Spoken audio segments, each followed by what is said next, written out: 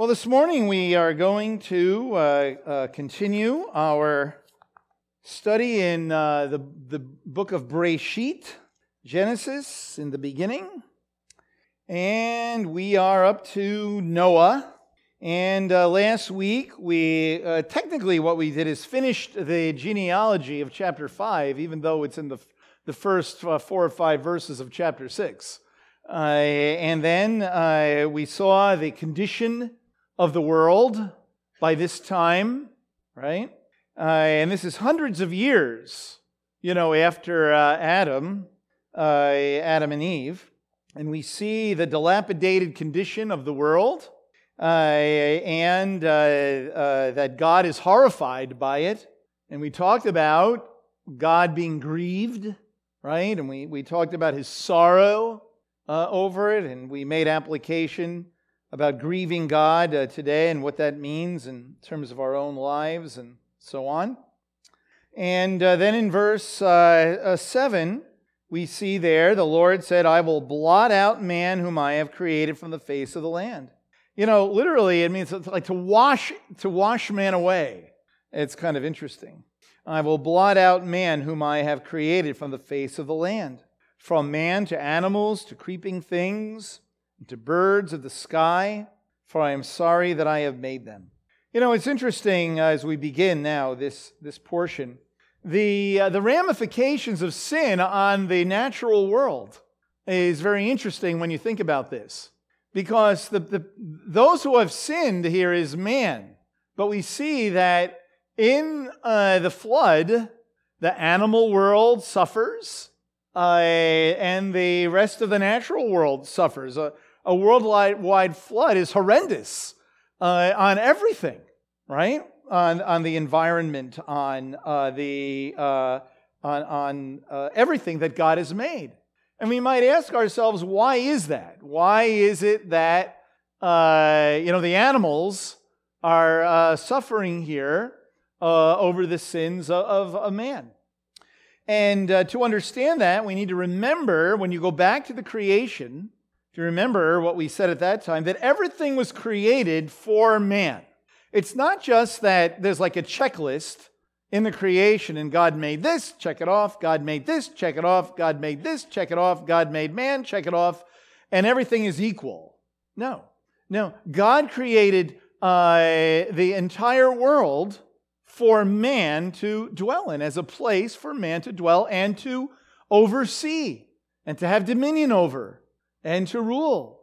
And just like a nation, for example, that has a leader who is evil, who is not moral, and is not ethical, it doesn't just affect the leader, does it? It affects the entire nation. It affects everything in the nation.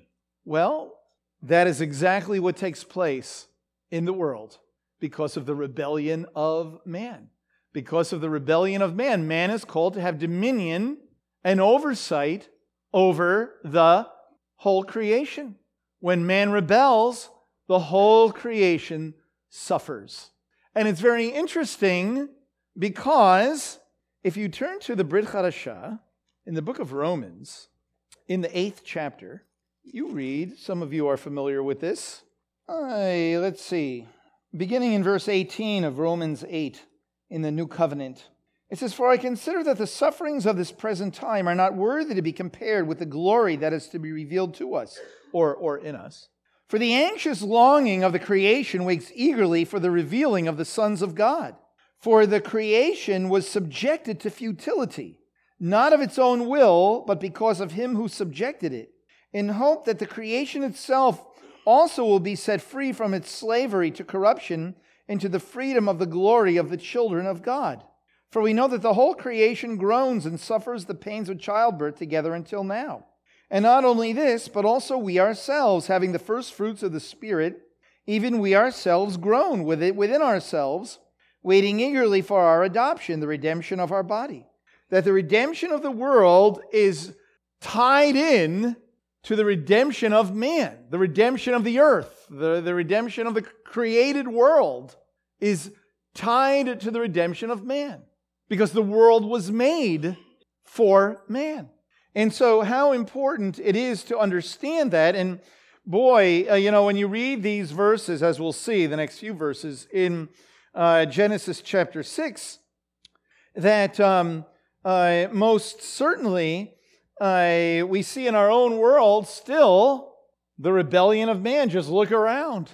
And when you look at everything in the world, from the animal world to the environment to the way people conduct themselves in relationship to others and the world around them.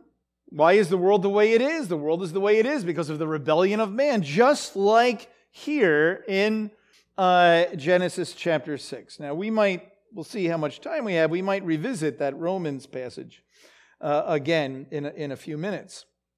But anyway, so we see here that God says, because of the sinfulness, the wickedness of man. See verse 5. The Lord saw that the wickedness of man was great on the earth, and that every intent and the thought of his heart was only evil continuously. And the Lord was sorry that he had made man on the earth, and he was grieved in his heart. And the Lord said, I will blot out man whom I have created from the face of the land, from man to animals to creeping things and to birds of the sky, for I am sorry that I have made them. So it seems like all is lost, certainly. But then we read in verse 8, but Noah found favor in the eyes of the Lord. These are the records of the generations of Noah. Noah was a righteous man, blameless in his time. Noah walked with God. Now, we get a hint about Noah, if you remember, in chapter 5, right? And at that time, we said that in the genealogy in chapter 5, which begins with Seth, the son of Adam and Eve after the Cain and Abel debacle, that if you count the years, how long people lived, that when you go down to verse 28 of Genesis 5, and it says, and Lamech lived 182 years and became the father of a son, that after Lamech dies, but before Noah is born, that is when Adam dies. That is when Adam dies. And so it's very interesting that after Adam dies, we read about another son from the genealogy of Adam and Eve through Seth, right? It says, now he called his name Noah. This one shall give us rest from our work and from the toil of our hands, arising from the ground which the Lord had cursed. So right from the get-go here, we see, before we get to the story of Noah and the genealogy of Noah, that Noah is like a messianic figure. I mean, that's a good way to phrase it. Noah is a messianic, he's not the Messiah, but he's like a messianic figure. He is a deliverer. And so therefore, that's like his introduction, right? And so now in chapter 6, we read here, but Noah, in verse 8, but Noah found favor in the eyes of the Lord. Now, it's important for us to understand that Noah is not the deliverer here because he's righteous and blameless. It's because of the grace of God, because of the favor of God. Okay? Very important. But Noah found favor in the eyes of the Lord. Chen, that is the word for grace, really, in the Hebrew Bible, in Hebrew. He found grace. He found favor in the eyes of the Lord. Okay? Now remember, again, that the whole thing is set in the context of a genealogy, of a very long genealogy. And so now we come to the genealogy of Noah and his sons, and it comes to us in the form of a narrative, of a story. Okay? All right? So we see that Noah is a righteous man, blameless in his time. Noah walked with God. Wow, 3 biggies, right? He's a tzaddik. So that's kind of interesting. He's a tzaddik. That is the Hebrew word for righteous. Now, here is something that's kind of interesting. We read about people being called righteous Like when Abraham believed God, it was reckoned unto him as righteousness. We read of people doing righteous acts. But you know what's really interesting? In the Torah, Noah is the only person who's actually called a righteous man. It's kind of interesting. People are described in righteous terms. But Noah was a righteous man. Noah was a tzaddik, right? Now, this means that he was a man, we would say, there's terms we like to use. He was a man who had like a heart for God. He was a man who lived in the way of the Lord, like the derech Adonai, the way of the Lord. And it's very interesting here that it says that, because certainly this is long before Moses, long before there's a Torah, but we read about people who walk in God's ways before there was the Torah, the written Torah anyway. We read about Abraham, right? The great eulogy of Abraham's life, that he walked after the ways of God and kept his laws, statutes, and commandments. It's interesting that it uses that terminology in Abraham's day when there was no written Jewish or Israelite law of commandments. Yet we read it about Abraham. And so we see here that Noah was a man who was righteous. And he's also called tamim, blameless. I might say like wholesome is a good word for that. Wholesome, complete. And so now we do read, these words are used together, not calling a person righteous and blameless, but describing them as such.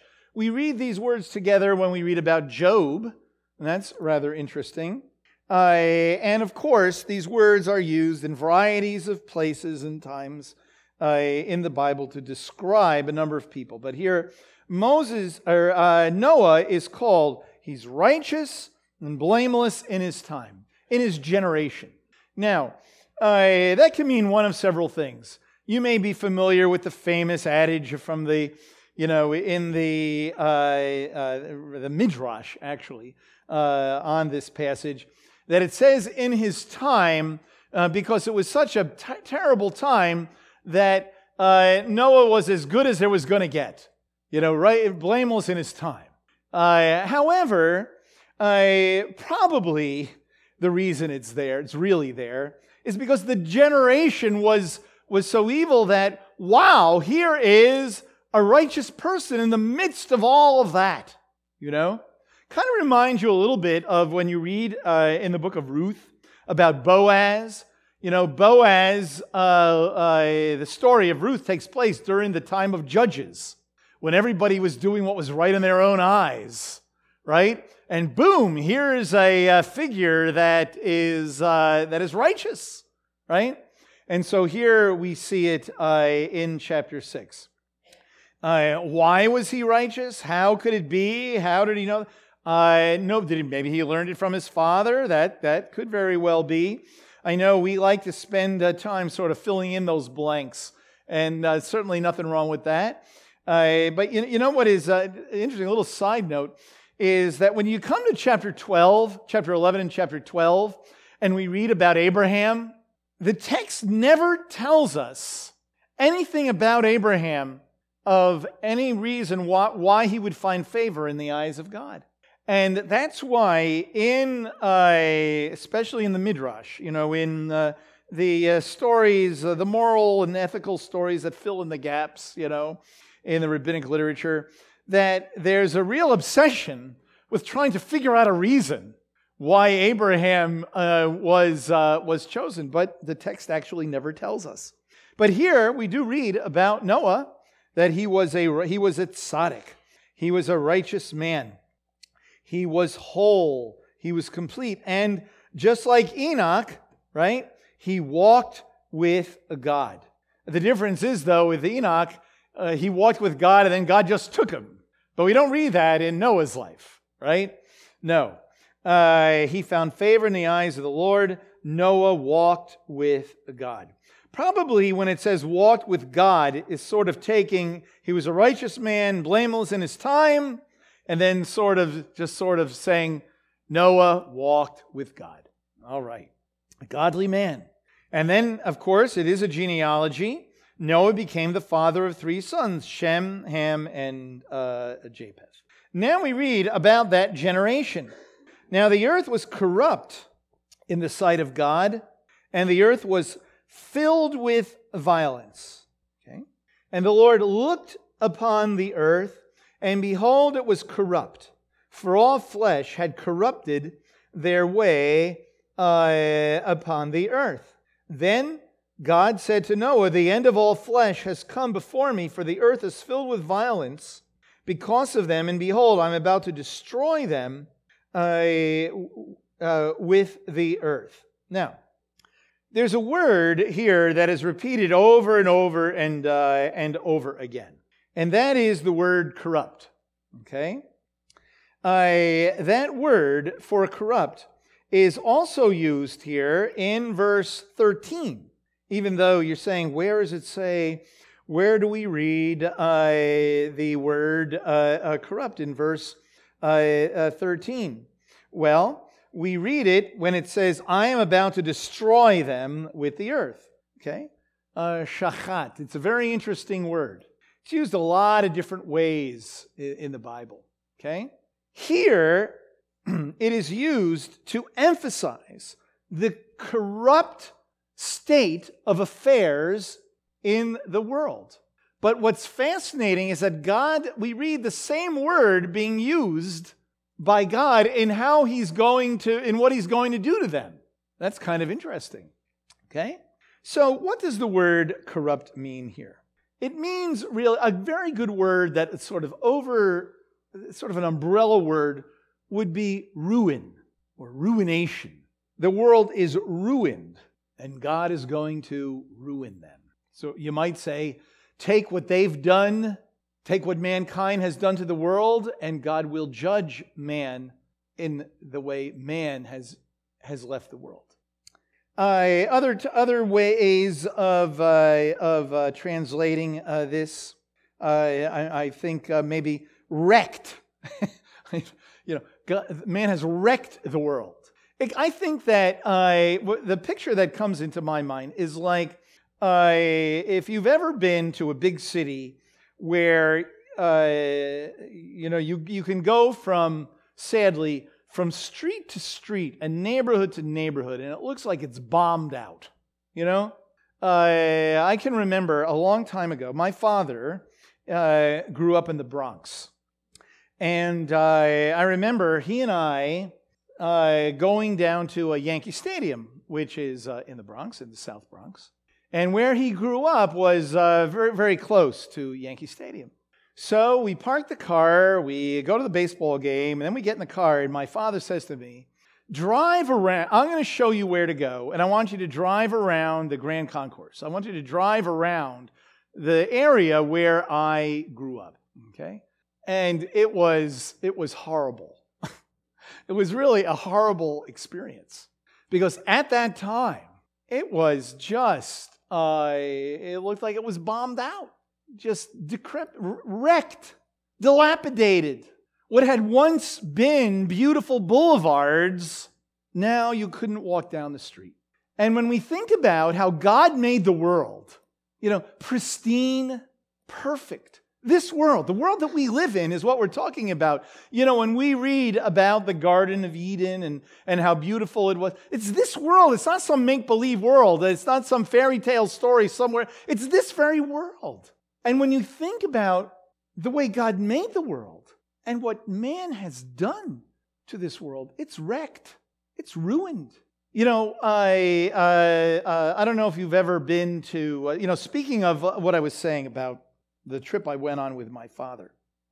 There are neighborhoods all over the place where it's hard to believe, but when houses were first built, in these different areas of cities, I think of Cleveland, another place, right? Some of you are very familiar with it.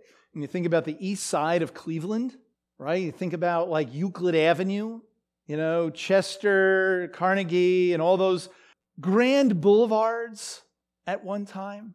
And now when you drive, from Cleveland Heights into downtown, you can't recognize it. That is basically what mankind has done to this world.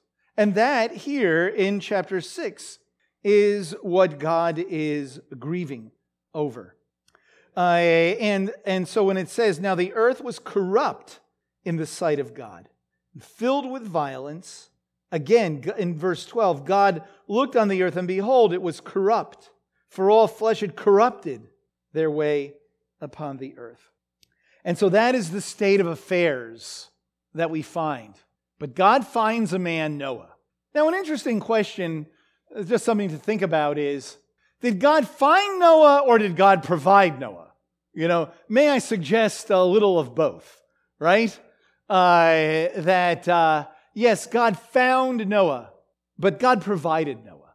As we will see, God, from the beginning, even with the grave sin of Adam and Eve, did not do away with them, but He provided coverings for them. And if you remember way back when, He kicked them out of the Garden of Eden, basically to save mankind. You have to go back and listen to that to understand all that, but it was ultimately for the salvation of man. After the debacle of Cain and Abel, God provides another son, Seth. God will not do away with mankind. Now, we miss God's best for us, at least for now, but he does not annihilate us. And it's very important to understand this, that later on, there are some conversations that take place. Two very famous conversations with God and a person, and two very famous people. One is Abraham and one is Moses, right? In Genesis chapter 18, which someday we'll get to, right? That Abraham is arguing with God, questioning God about Sodom and Gomorrah. If there's 50 righteous people, will you destroy the city? If there's 40, if there's 30, if there's 20, if there's 1, 10, will you destroy the city? Right? Now, the other conversation is after the golden calf with Moses, when it's seemingly God is so angry, He's going to destroy all of Israel and start all over again with Moses. And Moses says, wait. You can't do that, God. What will the Egyptians say? What kind of testimony is that? Okay? Now, may I suggest to us that the point of those narratives, the point of those conversations is for humanity to understand that God indeed does justly, that God does what is right. But more than that God shows mercy. God, that conversation between Abraham and God was to help Abraham and us, the reader, to understand that God is indeed merciful. And most assuredly, the conversation with God and Moses was to help Moses and Israel and us to understand that while the people deserved to die, God showed great mercy and was not going to destroy them all, right? Those who had sinned. Here, we see that God finds favor with Noah. Noah is the one who is going to be like a Seth, you might say, another Seth. One who, the great debacle with Cain and killing his brother Abel.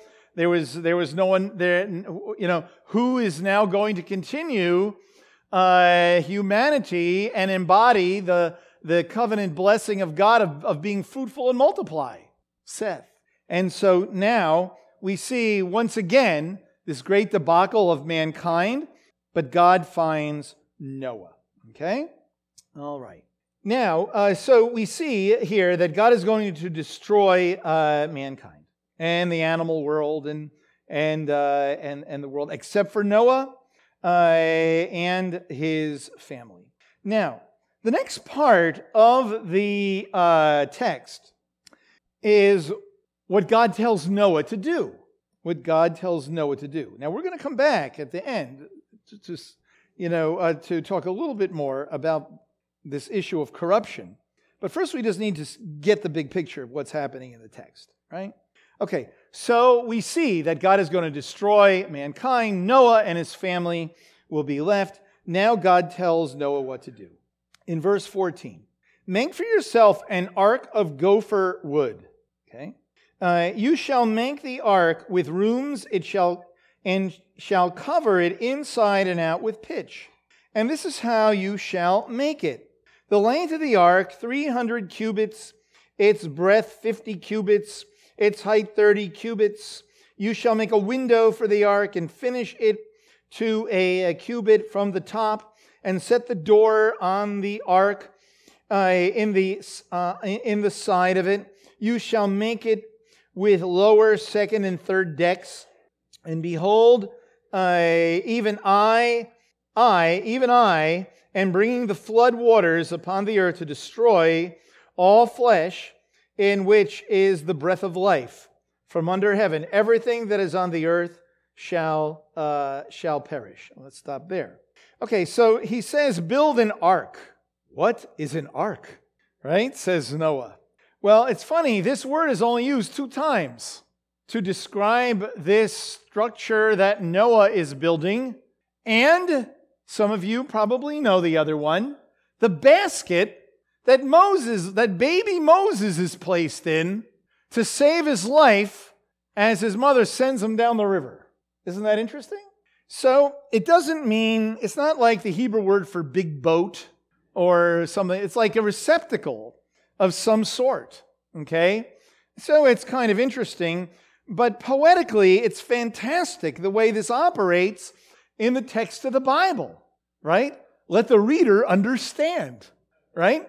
There's a reason that it's used twice. There's a reason it's only used to save Noah and his family, and also Moses, 2 great deliverers whom God saves from death in water, perhaps pointing us from Noah to Moses, perhaps helping us to see that God continually provides deliverance for humanity.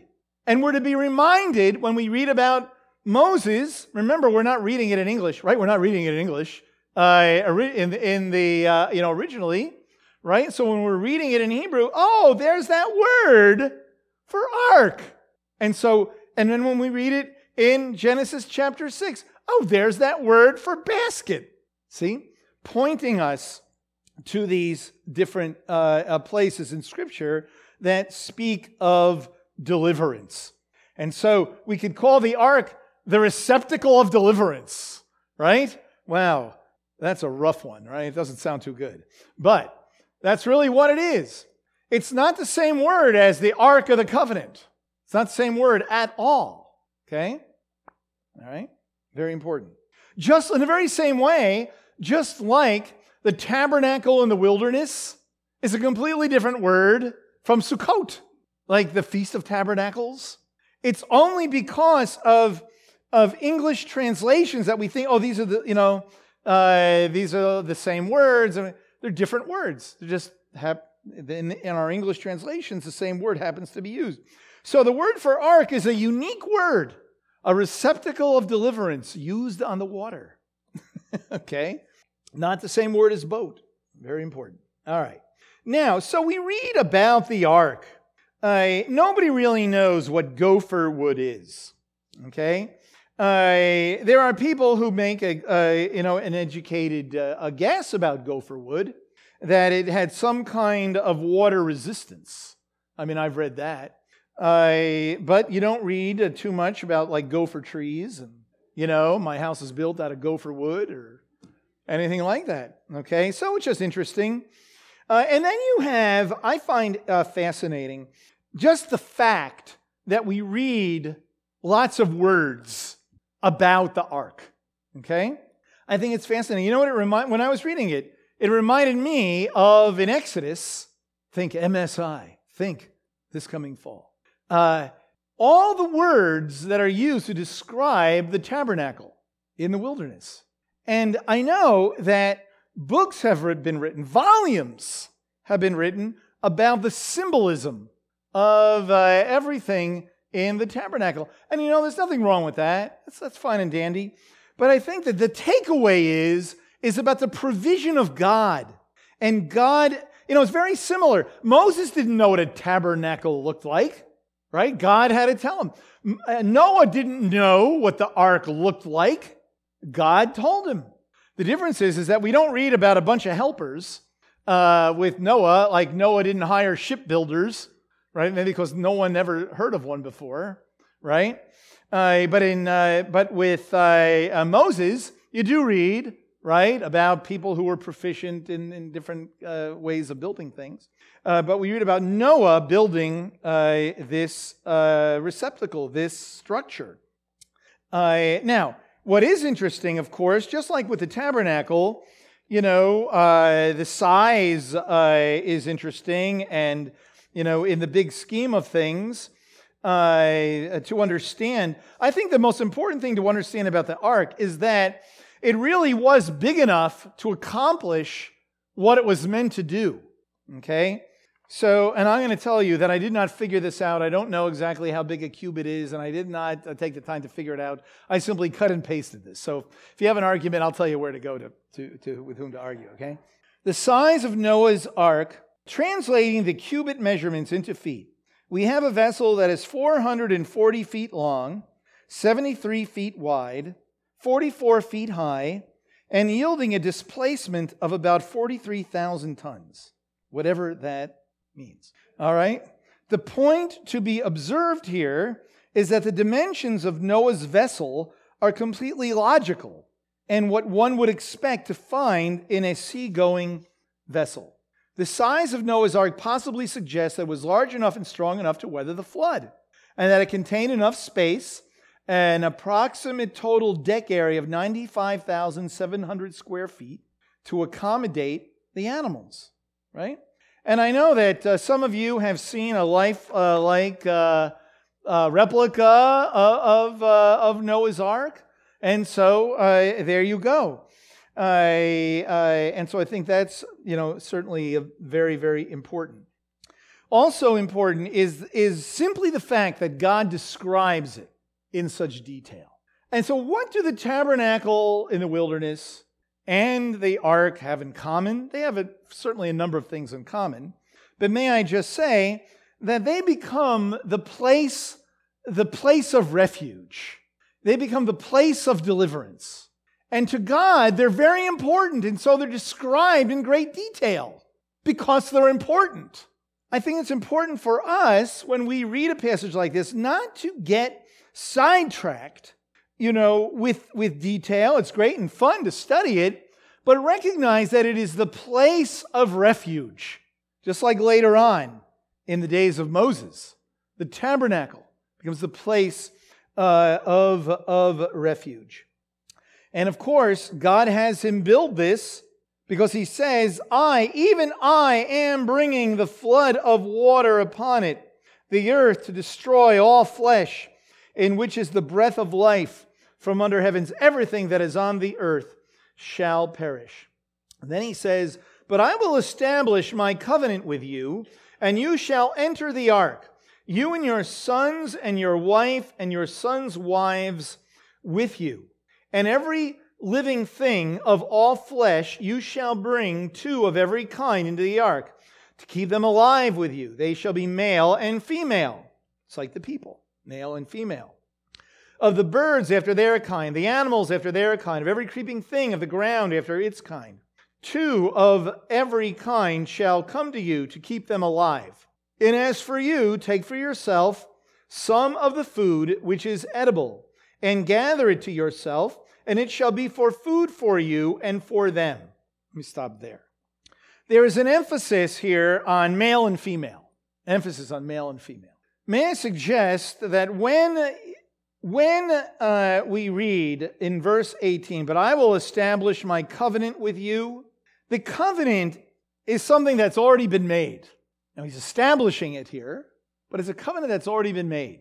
And yes, we could say that perhaps it is also referring to when we read about the rainbow after the flood, when God just says, by this sign, God promises never to destroy the earth with a flood again, right? But it's not about a promise of not destruction. What I would say, it is a promise that God made to the first male and female when he says he blessed them and said, be fruitful and multiply. That God is establishing here, yes, you are going to be fruitful and multiply. That's why perhaps he says, you and your sons and your wife and your sons' wives with you. Very important to be fruitful and multiply. And for the animals to be male and female, to be fruitful and multiply. And that God promises with that rainbow, it's not just a negative promise, I won't destroy the earth with a flood, but I assure you that you will be fruitful and multiply. And mankind will indeed continue in this world because of the promise and the blessing of God. And that is, may I suggest, what he's talking about when he says, I will establish my covenant, my promise about male and female, keeping them alive, that be fruitful and multiply. And we know that as a result of Noah's building the ark and his wife and his sons' wives and male and female animals of their kind come on the ark, that's why we're still here today in what we call the 21st century, but it's a lot longer than that, right? And we're here because of that promise that God made to Adam and Eve and that he establishes in Noah.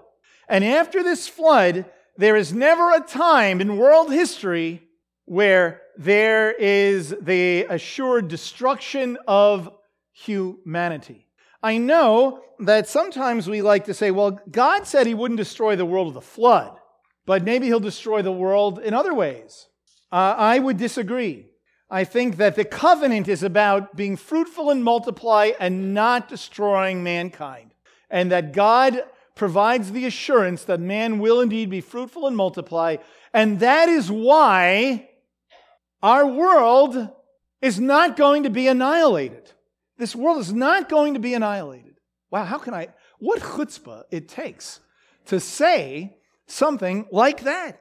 I think because of the promise that God makes, how God establishes this covenant, how important it is. Now, there's more to say about that. We need to go back here to the corruption part again, okay? This, how man has wrecked the world, ruined the world, right? Turn with me to another passage in the Scriptures where we read about corruption and what God does. It's in Jeremiah, and it's in the 18th chapter. Jeremiah chapter 18. If you know anything about Jeremiah, you know that, he's called the weeping prophet, right? And it's interesting when you think about what we talked about last week, about how God is grieved over sins. Well, in Heschel's book, The Prophets, he talks about the pathos, the pathos of God, and how the prophets demonstrate God's emotion over the sin of humanity, as it is played out, of course, in the microcosm of humanity in Israel. And that God weeps over the sins of Israel. God grieves over the sin of Israel, right? And we know how Israel has ruined herself. So Jeremiah is all about. Israel has ruined herself. Such great blessings and great promise, and now going into captivity. But in the 18th chapter, this is what we read. The word which came to Jeremiah from the Lord, saying, Arise and go down to the potter's house, and there I shall announce my words to you. Then I went down to the potter's house, and there he was making something on the wheel. But the vessel that he was making of clay was spoiled, corrupted, ruined, destroyed in the hand of the potter. So he remade it into another vessel as it pleased the potter to make. Now, I'm not going to read the rest of it. You can read the rest of it on your own. But notice what the potter does with the spoiled clay, with the ruined clay, with the corrupted clay. He doesn't do away with it. He doesn't just throw it away. He reshapes it. He remakes it. He redoes it.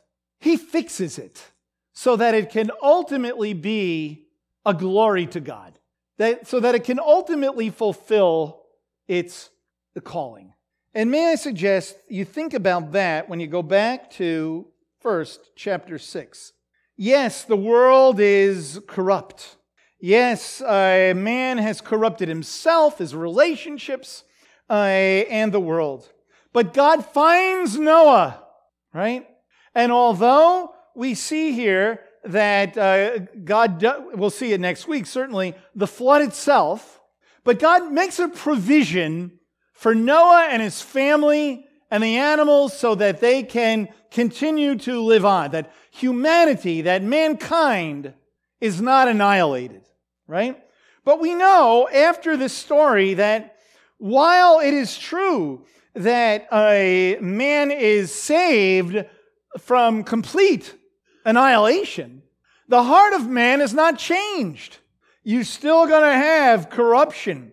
That's why, to answer a question we might have, is when we look at the world today, wow, it seems kind of like maybe what we see there in Noah's day. God brought a flood, but it didn't seem to change the heart of man. But you see, God is in the business of reconciliation, of redemption. And that is why after Noah, we're going to read about another man who's called, and that is Abraham, right? And out of the loins of Abraham come Isaac and come Jacob, and comes Judah and David, and ultimately the Messiah of Israel. And in Yeshua, certainly, we have not only a vehicle to save us from destruction, but now we have a changed heart. And you see, what God promises about this world, even though there is corruption in this world, and as we read in Romans chapter 8, that the world itself, the creation itself, groans waiting for the redemption of our body, that the day is going to come when God is going to take this spoiled world, and there's going to be a new heaven and a new earth and a new Jerusalem. And we will be raised from the dead. And the day is going to come when He's not going to do away with this world. He's going to reshape, reform, redo this world so that we will be a glory to Him as humanity. And that's what we read, in this week's Haftorah portion, because this is Rosh Chodesh, the beginning of a new month, a new moon. And every time there's a new month, it's a reminder to us that the day is going to come when there's not just going to be a new month, but there's going to be a new heaven and a new earth. And every time there's a new month, we read the same thing from Isaiah chapter 66. Why do we read Isaiah 66? Because at the end of the chapter, in verse 22, for just as the new heavens and the new earth, which I will make to endure before me, declares the Lord, so your offspring and your name will endure. And it will be from new moon to new moon, and from Sabbath to Sabbath. All mankind will come and bow down before me, says the Lord. We can just stop there. All mankind. And so here in the 6th chapter of Genesis, all of mankind is destroyed except for Noah. But what Yeshua does, He ultimately saves mankind, a remnant from all the nations. From every tongue, tribe, nation, we read, a remnant from all the nations. And that is so hopeful for us to understand. Now, we might say, what, just a remnant? What does that mean? Well, the testimony from the Scriptures is that it's always going to be a group within the whole who are going to believe and obey, right? We see here one, Noah, right? And then there's going to be, Abraham, and Isaac and Jacob. And then as Israel develops, it's going to be a small group within Israel, right? The remnant of Israel. And then in Isaiah, we read about a remnant from Damascus. We read about a remnant from Moab. We read about a remnant from Egypt. We read about a remnant from Assyria even. See? And so the day is going to come when God is going to bring restoration, and it comes in Yeshua. Today, we are the tip of the sword of that. Today, we are the beginning of that restoration in Messiah Yeshua. In His resurrection, we identify, even though we're still in this world and we're still in these bodies, but we have been transferred from the domain of darkness to the kingdom of His beloved Son. So we experience this deliverance. What is it that we've been delivered from? The domain of darkness? You know what? Well, I'll just say it and then we'll talk about that at the beginning of next time. The domain of darkness is the way of this world, the way the world thinks, the way the world acts, the way the world acts out. The domain of darkness includes the things that we are. The domain of darkness includes whatever we are bound in chains to, whether it be habits, attitudes, addictions, relational issues, issues related to other things. But we have been transferred from that to the kingdom of His beloved Son. Yes, we still may struggle, but we have indeed been delivered. And it's not just about going to heaven when I die, but it's about living a transformed life right now. But we will talk more about that next time as we move into the flood itself and the judgment itself. But for now, let us be thankful and recognize that God indeed does not do away with the world. That He found a man in Noah whom He provided. He provided Yeshua for us. And indeed, He is the Savior of the world. He is the Messiah of Israel and the nations. And when we identify with the Messiah of Israel, it's as if we get in the ark and we are spared from the wrath, because God is indeed a sovereign God, and there will indeed be a wrath to come. In Messiah Yeshua, there is indeed deliverance and salvation and a hope for this world in the future. Let's pray. Lord, thank you, God, for Noah, Lord, and the story of Noah and the ark. Lord, thank you, God, that you indeed did not do away with this world then, nor in the days of Abraham, Lord, nor in our day. God, may we find comfort in that, and may we realize that you do have indeed a future for this world, but that future is all wrapped up in Messiah Yeshua. There is no future outside the ark. There's no future outside of Yeshua. Lord, I pray, God, that we would embrace Him and that we would live His way and that we would live that future indeed even today in our lives. And we thank you and we pray in Messiah's name.